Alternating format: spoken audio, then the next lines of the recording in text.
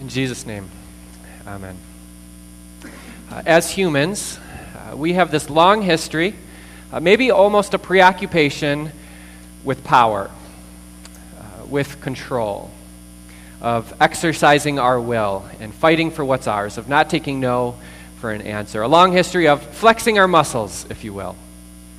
And we could probably all think of a number of examples of this. We have built a lot of big armies, right? We've gathered armies together to prove that our people, our nation, is the most powerful of all. We've built dams that stop rivers to show that we won't even be underneath the control of nature. We're more powerful than nature itself. And sometimes this has been towards our detriment, but other times it's been for our good. We have pushed forward and advanced in medicine so that we won't be stopped by cancer or disease or some silly little virus.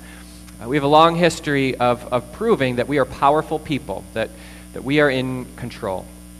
And to me, one of the maybe prime examples of this comes with our fascination and preoccupation with flying. Because as you know, we were not built to fly. Not too many of us have wings. We were made to keep our feet firmly planted on the ground.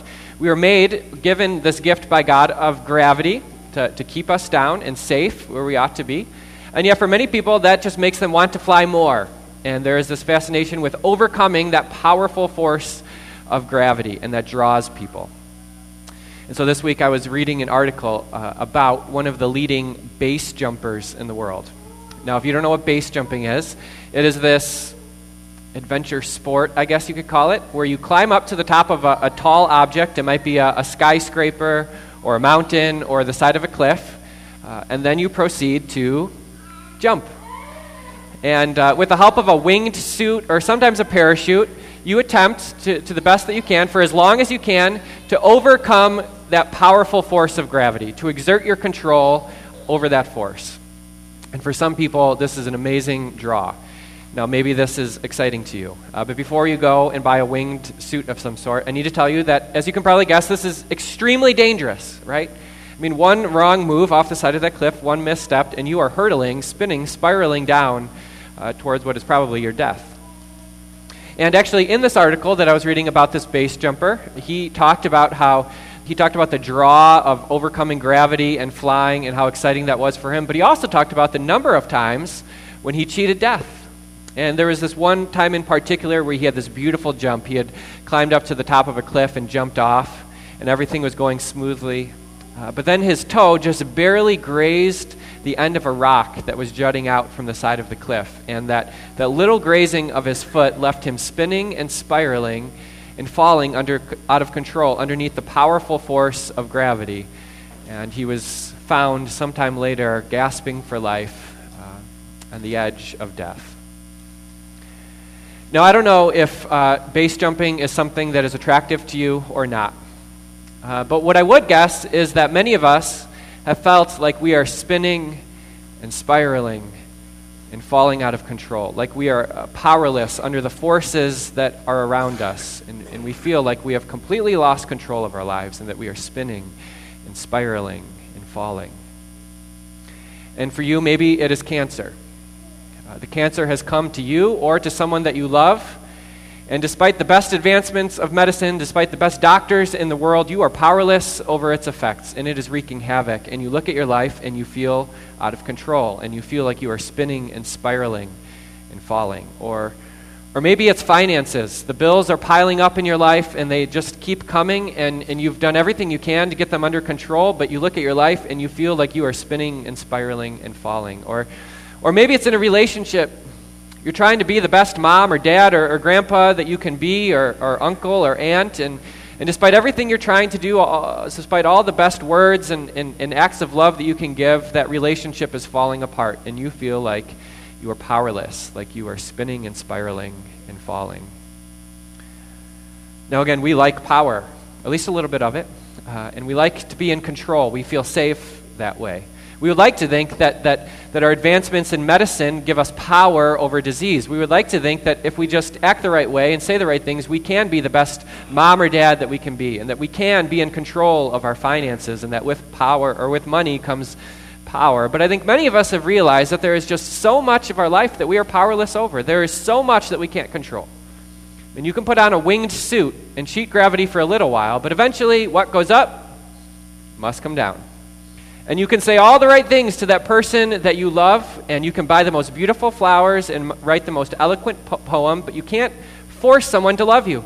There are just some things that are out of your control. And we have built beautiful homes on the shores of the sea, exerting our control over the sand and the wind and the waves, but when the hurricane comes, you've seen it, there is very little that we can do. And we can try to cheat death for a little while, but eventually the grave calls all of us. And there are certain things that are just out of our control that we are powerless against. Now, if you've had a sense of this powerlessness, and if you have felt like your life is out of control, we tend to react as humans in one of two ways. The first way we tend to react is when we sense our powerlessness or we sense that we're losing control, we try to push back. We obsess. We try harder.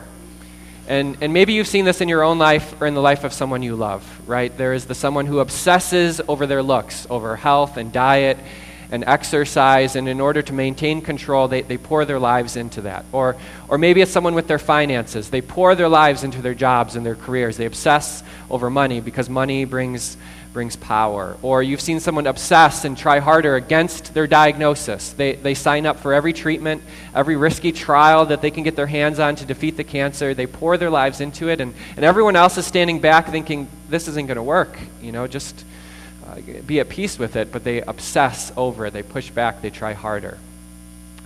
The second way we tend to react is that we despair. We give up. When we sense our powerlessness, maybe you've seen this too in your own life or the life of someone you love, you just throw up your hands and give up in the situation. You've probably seen the parent who has lost control of their kids and so just gives up. And although their kids need a mom and dad desperately, they've despaired and they don't know what else to do, and so they've given up. Or maybe you've seen someone despair and give up when it comes to their finances. The bills keep coming, and they feel out of control to do anything, so they tell themselves, why not keep on spending, right? Keep on charging the credit card. Open up a new account if you have to. When we sense our powerlessness, when we feel out of control, we tend to obsess, that is, try harder, push back, or we despair. We give up. We throw up our hands. But brothers and sisters, as Christian people, as people who know our King, there is a third way. We don't have to despair. We don't have to obsess. Instead, as people of our Heavenly Father, we take the third way, the way of faith, the way of trusting in our heavenly King Jesus, who wears a crown of glory, who has ascended into heaven and sits at the right hand of the Father, as we said in the Creed, whose kingdom has no end. As Christians people, we don't obsess, we don't despair. Instead, we trust in the King who is reigning and ruling over each and every one of us, our Lord Jesus Christ, who is more powerful than our finances, than cancer, than our broken relationships. We live lives of faith. Throughout the Christian scriptures, we are presented with these three enemies that we are constantly battling against. Christians, non-Christians, everyone. There are these three forces, whether we recognize it or not, that we are constantly fighting against, and they are powerful. And they are sin, the devil, and death. And if we were to stop and think about it, we would realize how powerful each of these forces are. Sin, powerful, right? You've probably been broken and hurt by sin, by some terrible things that someone has done for you, and you know quite well how powerful sin can be. Or you've hurt someone else, and you've torn apart a relationship by your actions, and you know how powerful that is. The devil is powerful. He is leading us and tempting us astray and getting us to do things that we don't want to do. And then there's death, maybe the most powerful force at all, a force that, again, is coming for each of us. The grave stops for no one. Sin, death, and the devil, they are powerful forces. And yet what we are reminded of in our second reading for today from 1 Corinthians 15 is that as powerful as sin, death, and the devil are, Jesus is even more powerful. And it starts in the very first verse that we read, verse 12. Paul begins, the author of this passage begins by writing and says, But if it is preached that Christ has been raised from the dead, how can some of you say that there is no resurrection from the dead? And if there is no resurrection from the dead, then not even Christ has been raised. And if Christ has not been raised, our preaching is useless, and so is your faith. More than that, we are then found to be false witnesses about God, for we have testified about God that he raised Christ, from the dead. He goes on, and then in verse 20 he says this. He says, "But Christ has indeed been raised from the dead." See, I think that's all we need to know. Christ has been raised from the dead. He has conquered sin. The sin that you and I commit, Jesus took on his strong and powerful shoulders, and he crucified it on the cross. The devil, Jesus defeated the devil there on the cross. Despite Satan's best attempts to keep Jesus down, Jesus wins. And even death itself, Jesus has conquered because Christ has indeed been raised from the dead. The grave couldn't keep Jesus dead. Instead, we have a God who lives and who promises to return one day to raise the living and the dead, you and me, and bring us into eternity. You see, as Christian people, we don't despair, we don't obsess, we trust in our powerful King, a King who has conquered sin and death and the devil. Now, this does not mean that there won't be days when we're left kind of shaking our heads or questioning what is going on in this world. Or that there won't be days when we look at our lives and think, this is not what I thought it was going to be, and wonder, God, what are you doing here? Or that we won't find our faces in our palms with the tears streaking down our face, just wondering, why, Lord, did you let this happen? But what it does mean to have a powerful King is that these things, sin, death, and the devil, they don't control you. Your life is not defined by the bad things that you do, by the sins that you commit. And your sin doesn't determine your eternal destiny. And Satan doesn't get to control you. And death is not the end of the story. When you die, that's not the end. We have Jesus, a powerful King who raises the dead. There are times, both as a Christian person, like all of you, and then as a Christian pastor, that I am confronted with my powerlessness. And you probably know what I mean. If we were to look at our lives and the world around us, we would see that there's a lot of hurt and pain and suffering going on over which we are simply powerless, that we can't control or fix. And some of you probably turned on the TV this morning or the radio on your way here or opened up the newspaper as you drank your cup of coffee this morning, and you saw a lot of stories of hurt and pain, some of which we will pray about even this morning. There's a lot of hurt and pain that we just can't solve. And as a Christian pastor, I sometimes get unique glimpses into people's lives. And there are many days that I come home at the end of the day realizing that I simply don't have all the answers. And sometimes I don't even have the words. And there are many problems and people that I just can't fix. I'm just not that powerful. And so what I tend to do is I write down these people in a little book that I carry around with me. I'll write down the name of the couple who are going through a divorce and whose lives are spinning and spiraling out of control. Or I'll write down the name of the homeless man who has mental disease and doesn't have a place to sleep tonight.